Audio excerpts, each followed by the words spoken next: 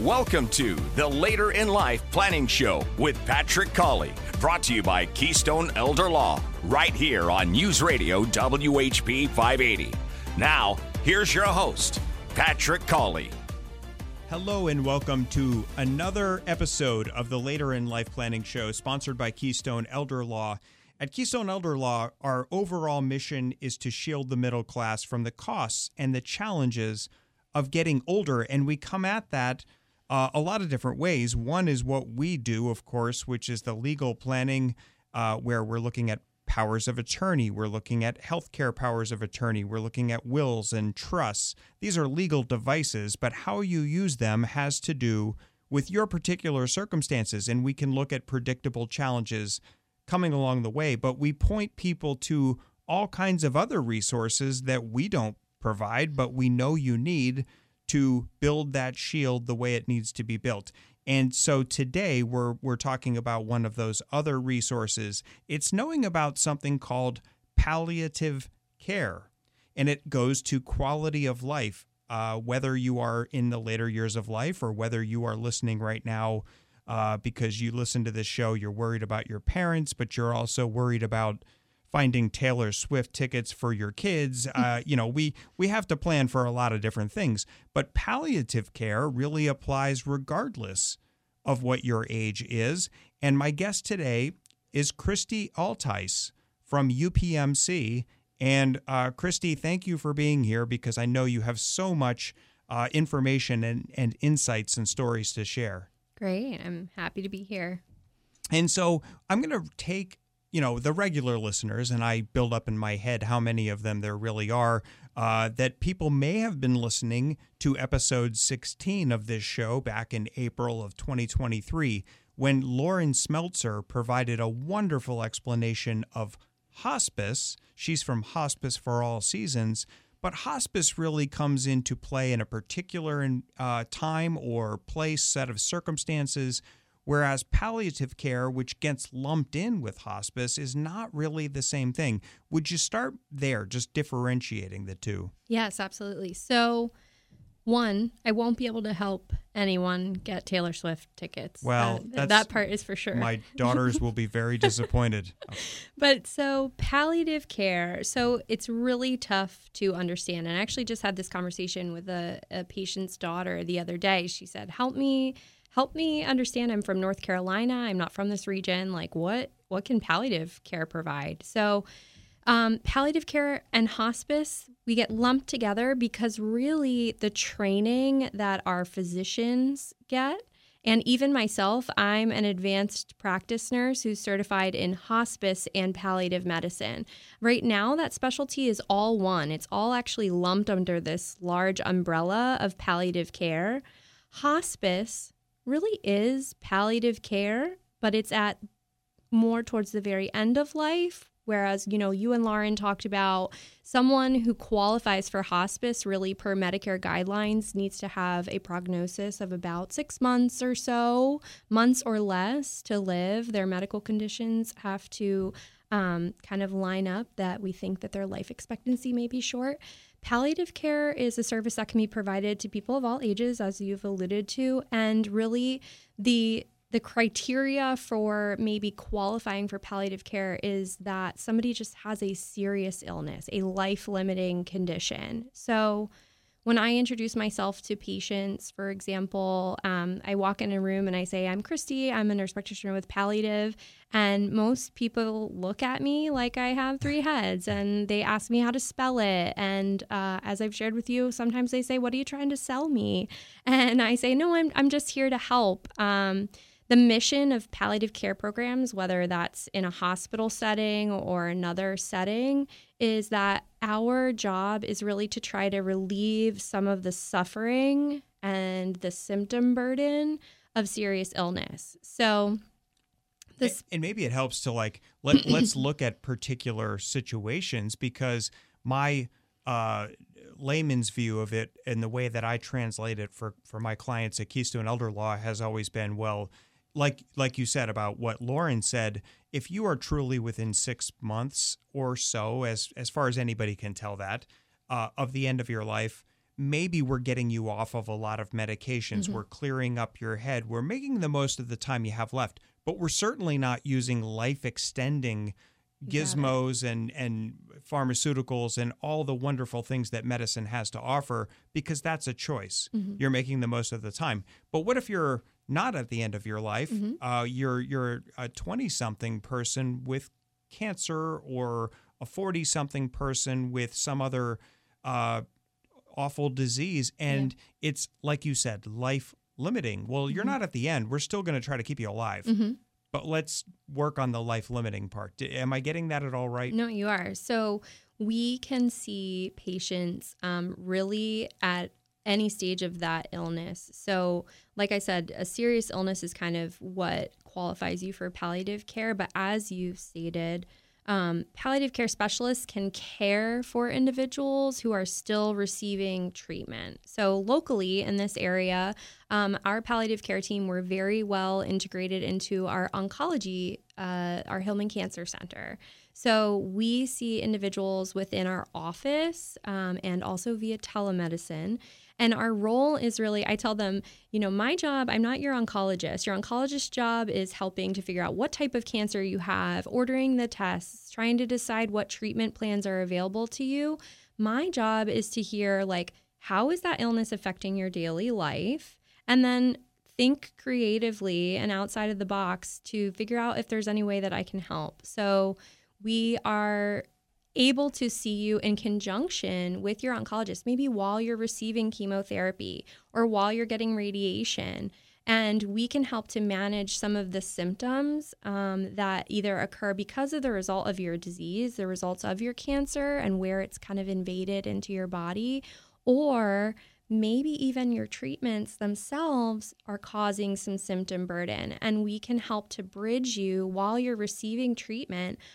We actually have some patients who, I know palliative, like we said, associated with hospice, associated with end of life, but I have patients who I've seen who, particularly a gentleman I can remember with some form of head and neck cancer, who, while he was getting really aggressive treatments of chemotherapy and radiation to that region, he needed to have a feeding tube inserted because he wasn't able to swallow. And so during that time, I met with him periodically, and I helped to manage the opioids that he required for his pain because it was so great and so intense.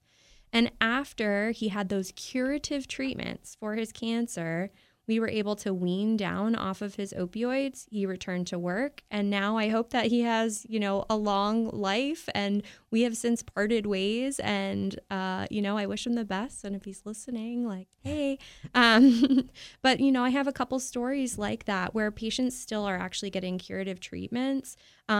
We do have patients, unfortunately, more often than not, if you're diagnosed with a very metastatic disease and your oncologist is referring to us, chances are that at some point, whether it's years from now when we meet you or it's months from now, we may even help assist you to try to realize with your oncologist, when is it time to kind of transition off of those treatments, or they're not working any longer, and help you transition to hospice. So hospice is kind of like our sister in that we help with aiding, whether it's the time period or also just the medication management. Maybe I've been helping to manage your pain for the last 2 years, but now we've reached a point where possibly cancer has progressed and there's not a lot of treatment options available, and we really need to start preparing more for the end of your life. And that progression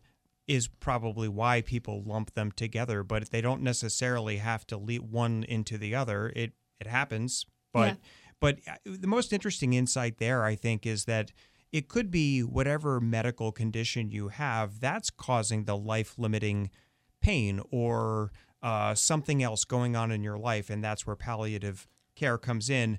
But it might not be the condition itself. It might be the treatment for the condition that's going to keep you alive longer. Now we're treating the symptoms of the treatment, which is, most people don't jump that many steps ahead in their mind. Yeah. And even the weighing the risks and the benefits. So one of the things that kind of brings to mind, one of the things that palliative care providers, so when I say providers, I mean that my physicians on my team, they have an entire full year of training in palliative care. So they have this very extensive education in medication management and symptom management of typical symptoms with malignancy, so cancer, but also with the end of life process, because they could also be hospice doctors if they wanted to be.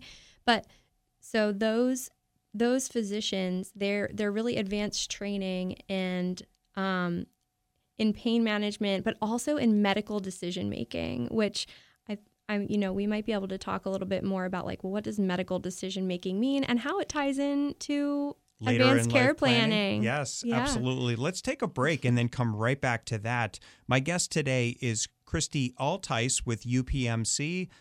You can find upmc.com and search for resources on palliative care to learn more. But we'll be back with Kristi Altice in a moment on the Later in Life Planning Show, sponsored by Keystone Elder Law on News Radio WHP 580.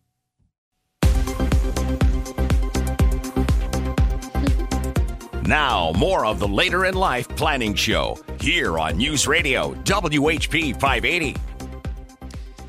We are back on the Later in Life Planning Show, sponsored by Keystone Elder Law. I am your host, Patrick Cawley, and my guest today is Kristi Altice from UPMC, and she is an expert in palliative care, and that's what we're talking about today. And before the break, you gave us a whole lot of information and insights, Kristi, but you were talking about how, like, you don't just waltz into the field of palliative medicine. I mean, first of all, a lot of people don't understand that what it is, what the term means. They don't understand the difference between palliative care and hospice care. They don't understand that sometimes it's like it's not just to treat maybe the life-limiting aspects of the condition. It's the life-limiting aspects of the treatment itself. Mm-hmm. And then you were saying, well, even the providers themselves, yourself, the physicians, whoever else is on your team, they go through some pretty extensive training. And you were saying, and I'm going to put you on the spot, you're no slouch yourself. What kind of training did you have to go through even to go in and say, I'm Kristi from UPMC and I'm here to talk about palliative care? Yeah. So I am a nurse practitioner. I'm actually trained in, my board certification is adult gerontology. So I could work in a primary care office to provide primary care to anyone over the age of, I think, 18, but there's some discussion about teenagers in there too. So before I did that, though, I spent 6 years as a bedside nurse in the hospital setting. And I've worked in various settings, medical, surgical. I've spent some time in the ICU, very limited, but I've kind of had exposure to a lot of different disease processes, for example. And then I became a nurse practitioner, and I now am certified for the last 3 or 4 years in hospice and palliative medicine. So I've taken additional study to take an examination and now have a certification in that area. And as you've mentioned, so the physicians that are part of my team, and my team is largely nurse practitioners and physicians. That's kind of who composes our palliative team at UPMC. And everybody gets that sort of, like, you got to put in the time to focus on what palliative care is all about. Yep, exactly. So every physician on our team has to go through a fellowship program, like many other medical specialties, just like your nephrologist and your oncologist. I mean, they may even have additional years of study as well. But so a lot of that time spent in training, like, kind of the two big tiers is medication symptom management, but also actually learning how to assist patients and caregivers or family, whoever that means to the patient, surrogate decision makers, with how to make medical decisions. So believe it or not, we have training in how to talk to people, which when I teach to other nurses about, like, what is palliative care, I'm like, I can't believe I'm even saying that. Like, I have training in teamwork, and I have training in, like, how to be open and honest with people. Like, that's what everybody should be doing, right? But there's additional training on like how to remember that the people you're caring for are humans and moms and dads, and really making things like patient-centered. I think another way to look at it is sometimes in healthcare, there's a right answer and there's a wrong answer. Mm-hmm. But that's not always the case. And it might be different for each person, right? So True. A lot of the things that I talk about with patients are like when I meet somebody, for example, who maybe didn't do a living will or have a discussion with their family member about what medical preferences they would want if they were in any condition, I often say like, I'm going to tell you what's going on medically. Okay, I'm going to tell you the facts and what I'm seeing from a big picture view. That's kind of the palliative training. It's like we really take a step back and look at the big picture of like what is happening and how does this pertain to life. So we're looking at so if I'm in the inpatient setting, for example, if I'm in a hospital setting, I'm thinking about who was this person before they walked into my hospital. Oh, that's great. How was your mom walking? Was she driving? Was she doing things for herself? Like her functional status is going to be a huge part in my mind. Who was she? And then not only that, that's the physical side, but I want to know like, what are her interests? Yep. What are the things that make her life worth living? If it's gardening and going to like the Red Hat ladies' lunch, like if those are the things that get her going, then it's my job to learn about her, find out her values, her social supports. Are you in California as her daughter that I'm talking to right now? That's huge. Or are you here and you live next door? Big difference. So I want to learn not only I'm not thinking about just the physical side. I'm talking about the social, the emotional, the things that give life meaning. And then once I learn about you, I want to apply what is your medical situation right now? So are we in a spot where we're going to be able to get mom back to that point, that function, those things that she enjoys doing? Or is that not really in the cards moving forward? Because a big thing happened. She had a major stroke. Yeah. Or, she really had a very aggressive infection and she's septic, or God forbid she ended up somehow on a ventilator because she had some really aggressive pneumonia or something like that. And the child in California is saying savor at all costs. Right. And you're saying, whoa, let's take a step back. Yeah. And there are plenty of ways we can keep her alive longer, but what are we accomplishing? Right. And I do want to make very clear to the listeners, but also to my people that I am helping and assisting, my patients, my job, my hope is not to go see everyone and convince them to stop their medical interventions because they're no good. That's not my MO. That's not my whole purpose. But what I do want to do is I want to be able to apply the medical side of what's going on to your actual life and tell you what is realistically a potential outcome and what's not. And if your plan is I want to continue trying to get back to that point, then that's what we do. And we keep treating. And if we don't, and you're yeah, you're right. If mom can't garden again, her life is over, then we can talk about, what could life look like from this point on? Is it, oh my gosh, the situation's so dire that I'm very worried she may only have a couple days and you need to get here from California if you want to see her? Or is it okay, it's not that great if she decided that she wouldn't want some sort of feeding tube. I think she may have months or something like that. Then we could talk about hospice. Where could that person be cared for? Things like that. But part of our role is really helping with that medical decision making. And the point of that is really learning about the individual and being able to apply the medical side to that person's life and help them know what's realistic or not. And I think that the nuance that you just provided of all of the questions that go into this have to be reassuring to listeners who hear UPMC or pick your other large healthcare provider and they're just that's just money, money, money. They just want to treat me and collect the payment for the treatment. It's maybe not. I mean, not the money part, but maybe we treat you, but only if it's consistent with the goal that we're looking at the whole person here. Right. Our colleagues that ask us to be involved in patient care, often the reason for consulting us and getting us involved in the first place is like, can you help define the goals of the care? Like, given this situation, can you help them figure out what they want to get out of their medical treatments? And I find in every conversation I have with healthcare providers, and a number of them have been from UPMC, but some are clients or some they're in other places. But I think that things have come a long way where we've solved a lot of problems. I mean, when you look at the history of the advances in the last several decades, it's astounding what we can do to keep people alive longer.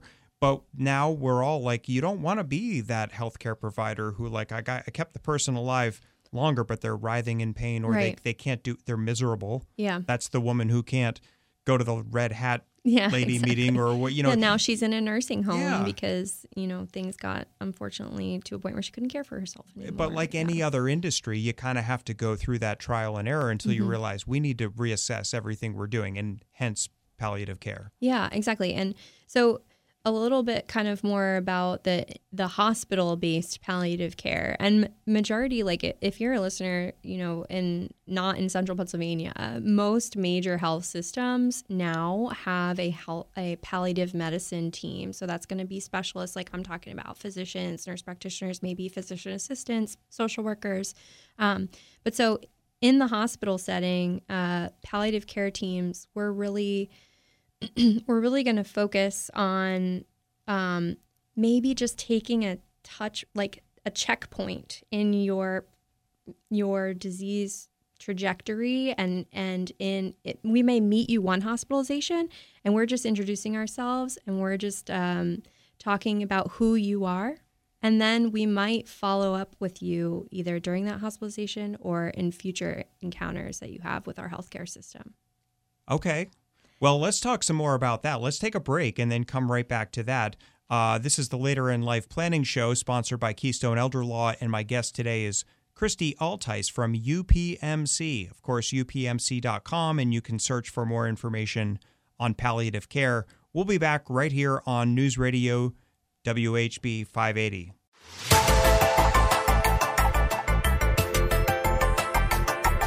Welcome back to the Later in Life Planning Show on News Radio WHP 580. Here's Patrick Colley. I am speaking today with Kristi Altice, an expert in palliative care from UPMC. UPMC.com, of course, and you can find all kinds of resources on palliative care. But Kristi, you have provided so many insights about when palliative care is appropriate. What does the medical team look like? The nurse practitioners, the physicians, what kind of preparation for this time in a patient's life have they had? And what are the kinds of questions? But you threw in something right before the break, follow-up. Yeah. So it's kind of like, in some practice areas, let's say you're in oncology. So I have cancer. I'm getting cancer. You're in oncology for probably a while, and they're not just going to, do one thing and say you're done here. That's the goal, of course, is to get to the point where you're done here with cancer. And God bless everybody going through that journey. But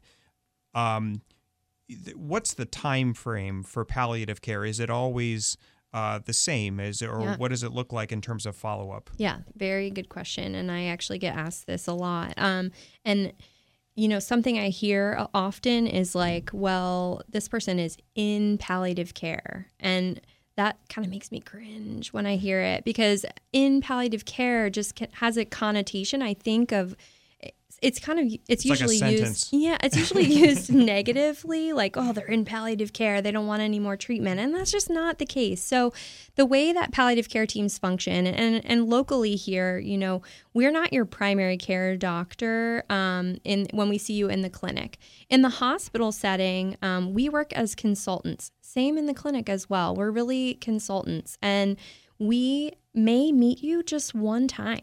Like, we may be asked by your hospital doctor to see you while you're in the hospital. And then that visit may be because you have an advanced illness, let's say heart failure, for example.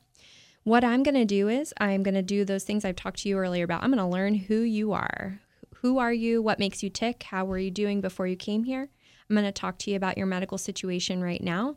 And then if you want, I might talk about a couple options moving forward. So maybe you're at a point where hospice might benefit you. Or maybe you're like, you know what? I think that my plan with my doctors right now is perfectly in tune with what I'm trying to get out of it. And I feel good. I feel like I'm in a good place. I don't really think that we need to make any changes. The doctors are hopeful that I'm going to be better with this treatment that they're starting me on.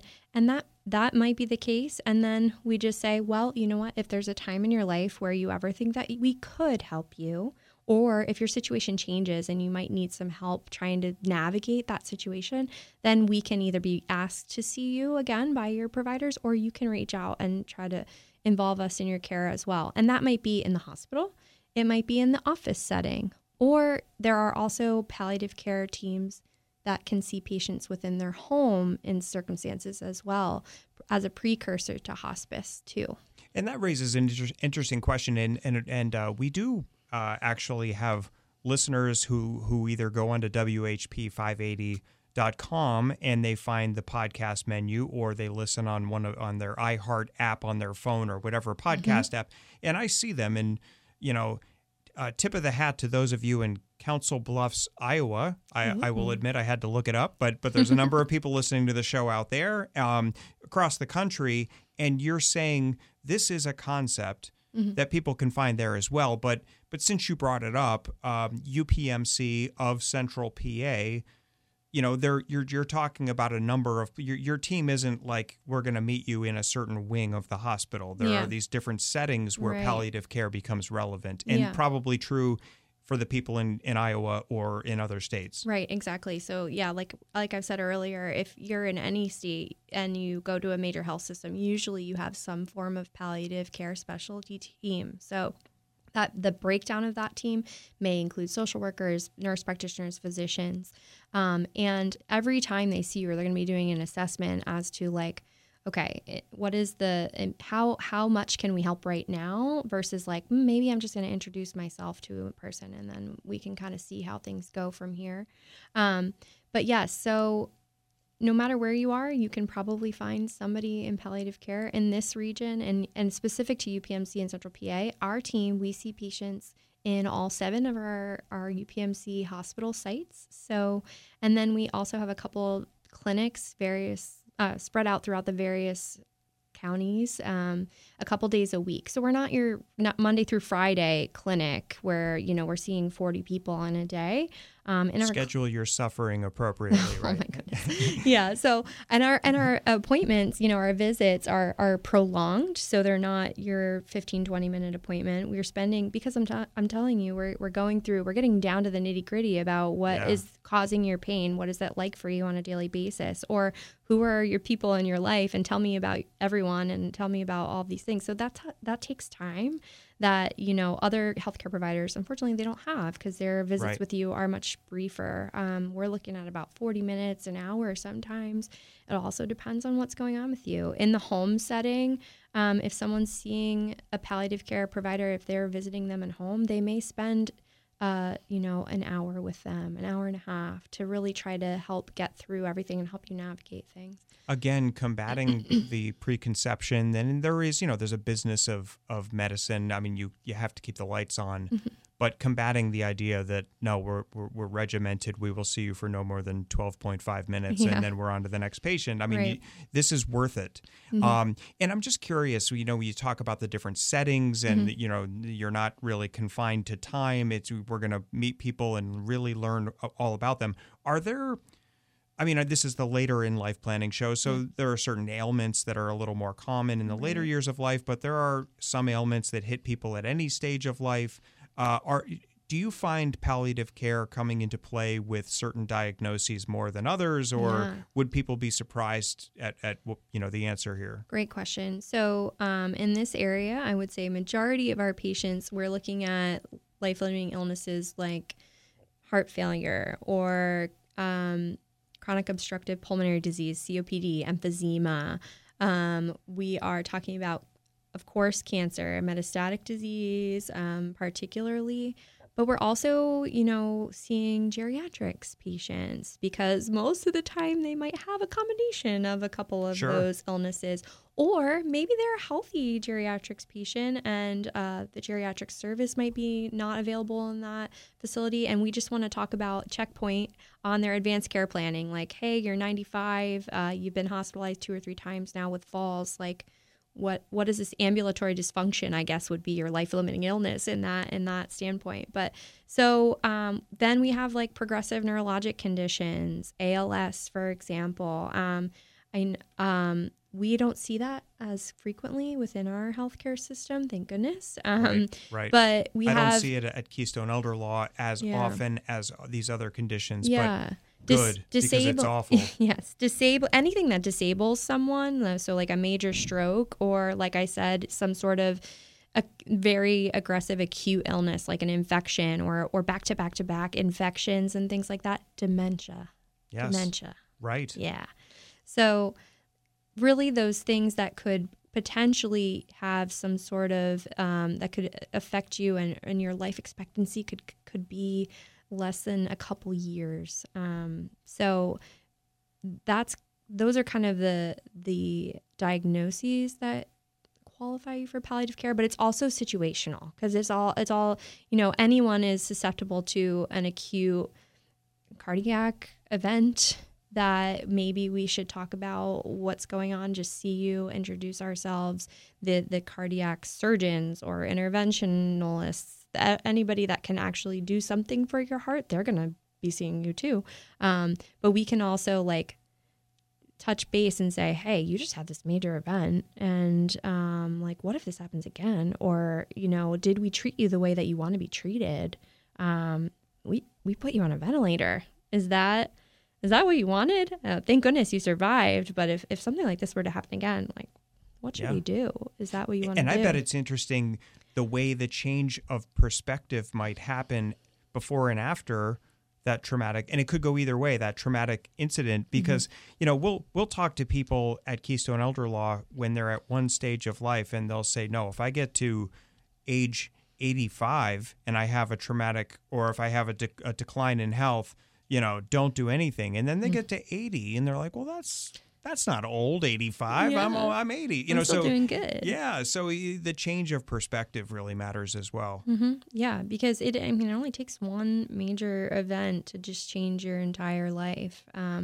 And so what is different maybe about palliative care too is that something we haven't really talked about is, we're not only taking into consideration what's going on with the patient, but we're also like thinking about the caregivers and talking with them and really we're not treating them, we're not their providers, but we can be impactful for them as well. Well, that's a nice segue too into, I think, something we haven't talked about, which is how does the person who will need the care set up the family members to be good caregivers, or think about them as well. And we'll talk about that when we come back from a break. This is the Later in Life Planning Show, sponsored by Keystone Elder Law on News Radio WHP 580.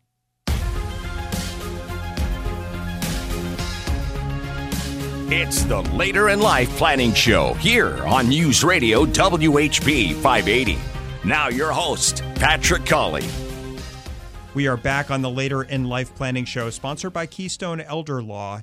I'm Patrick Colley. I'm your host, and my guest today is Kristi Altice from UPMC, and we're talking about palliative care. And Kristi, you have covered so many helpful insights where palliative care is just probably not something that used to exist in healthcare, and it has come about because we've realized just because we can extend life, we can solve a problem, we can go in and fix something, doesn't mean we necessarily should, or it might mean that's not how we do it. Maybe we do it with a bigger picture in mind. And that really is the takeaway that I'm getting from this conversation, is you want to know, who is this patient? Who is this person? What does a good life look like for them? And are we doing anything to harm that if we fix a problem? Or how can we help them meet their goals? And right before the break, you brought up an interesting point, which is part of the picture of the future of your patient is going to be who is their support structure, who is there for them.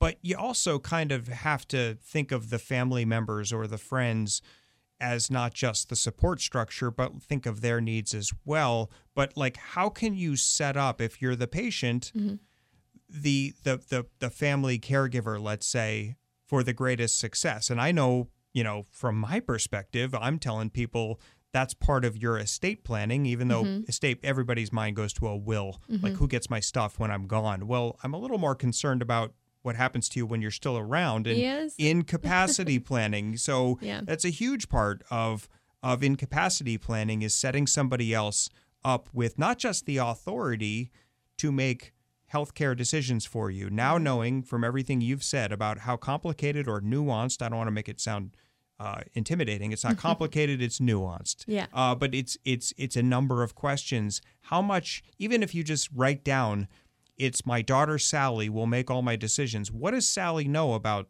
how to answer these questions if you're not able to? So are these situations you run into? Yeah. So every day I am meeting individuals who have not thought about a time in their life where they could be faced with a serious illness. So they have not, it's not only that they haven't necessarily gotten their wishes down on paper, they haven't completed a living will or decided who their surrogate's going to be.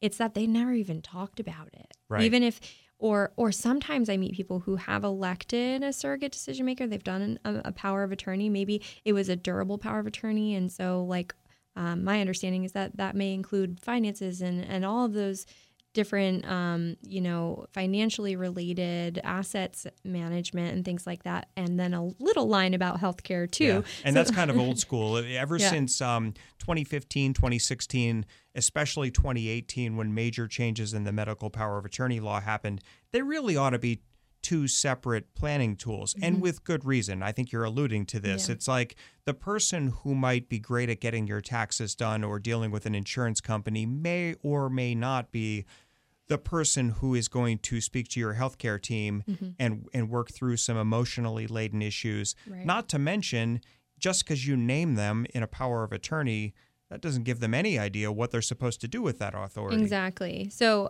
there's two big things in advanced care planning that I talk about. Usually, one, the first thing is you want to make sure you know who you want to talk on your behalf. So incapacity planning, incapacity, what that means is like there may come a time in your life where you are so ill that you are so out of it, you can't speak for yourself. In that time, who do you want me as the healthcare person caring for you to call and be like, here's the situation. I got to make a decision as soon as possible. What do you want me to do? What do you think she would want me to do? And so you want to pick the person that you think can think best like you. So, by default, it's your spouse, but maybe that's not who you want it to be. Maybe you're like, I don't want to put... Well, I'm not going to call it a burden, but I don't want to. It's a responsibility. Yeah, because this is a very stressful time. Like something major just happened to you, whether that's over a period of a time or it's an acute situation. But maybe it's not your spouse. Maybe it's, I want to nominate somebody who I think may be like level-headed in this situation and remove the emotional part, or at least be able to somewhat separate that and think really about what I would want to do. People by default go to their spouse, I think, because it's like, well, who else in the whole world knows what's going on in my head other than my spouse? Pillow talk. I mean, they just know how your mind works. Yeah. But I have had people who say, I'm not going to name my spouse. And now sometimes they say that because their spouse already has a dementia diagnosis. So we're not having that person in a decision-making role. But sometimes it's just like, no, I know my spouse and I trust my daughter who happens to be a nurse practitioner. Yeah. Well, I'd rather have that person than my husband. I just had a similar situation actually where a woman named her daughter-in-law who is a nurse in an ICU setting. Yeah, so perfect. And thankfully, we did actually get down to a point where we really needed some hard decisions to be made. And at the time, understandably, her spouse was so overwhelmed with the emotion and the thought of her life being over sometime soon, which I don't even want to have to think about anytime soon for me. But he was able to be in those emotions And then her daughter-in-law was able to assist us as the medical providers to really talk through the details and like the logistics of her healthcare, and, you know, also communicate in a way to the other family members of like what is the best choice and what she would really want.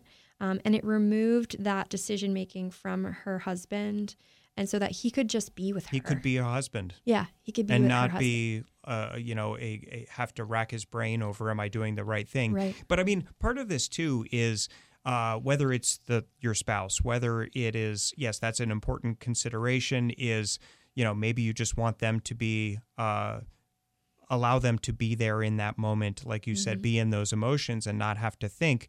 But regardless of who you choose to be the one who has to think and wrestle with some challenging, it's not, like you said, it's not a burden because they do it out of the goodness of their heart, of course. But what do you do to let them know, like, here are the guideposts? What do I, here's how you should think about it. And it's impossible for me to think in the future, what could it look like? I don't know what the hospital room is going to look like. Right. But how do I tell my loved ones, here are the guideposts of how to think about it? Yeah. And so you got to my second point in advanced care planning, where I'm like, you got to tell them what you want them to do.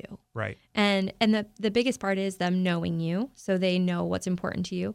And then it's my job as the medical provider to, again, define what are they hopeful for. Are they hopeful to go to the Red Hat lunch? And I am sorry to the Red Hat ladies if I'm misrepresenting that, but if that's not going to be possible, then you have to assume they have lunch.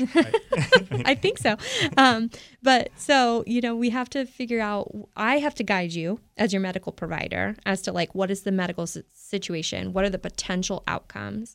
And then you need to help guide your family member to decide, like, if I could never get back to being who I was before, which is what most people say to me. They use the term vegetable, but a lot of times really it's just like, if I can't live my life the way I want to, gardening, going to lunch with my girlfriends, then that's not life to me anymore. Right. And so your healthcare surrogate should know when to kind of recognize when you've reached a point where you no longer would want to go through things to sustain and prolong your life if that life does not include those quality things like lunch. Yeah. And at the very end the legislature has met with medical professionals. They've met with all kinds of different religious professionals, and what they recommend, and like strongly in the law, it should look something like this. And the language is, it's too long, but it does take you through a number of important decisions. But at the end, we at Keystone Elder Law make sure that we have this space. Like, if we haven't captured something about what you're saying, like, here's my goal. Mm-hmm. Here's my, even if it's just like I'm in a hospital bed and I have a week to live, like, what would you like me to call a priest? Would you like music playing? But you want, at the end of it all, it's like, let's capture your goals. Mm-hmm. Yeah. Most people, in terms of goals that I meet, they do not say, I want to be in a hospital on machines and, with aggressive medical treatments at the end of my life. Yeah. You'd be surprised. Some people will surprise you, maybe religious views or whatever, but let's get to what their goals are. Mm-hmm. And Kristi Altice from UPMC, you've been extraordinarily helpful today, capturing the nature of palliative care and its role in improving the lives of Central Pennsylvanians. Thank you for being here. It was a pleasure. Thank you so much. Absolutely. So if you want to learn more, go to upmc.com and search for palliative care. Go to keystoneelderlaw.com and use the workshops tab, because I teach weekly workshops on this kind of planning for the later years of life.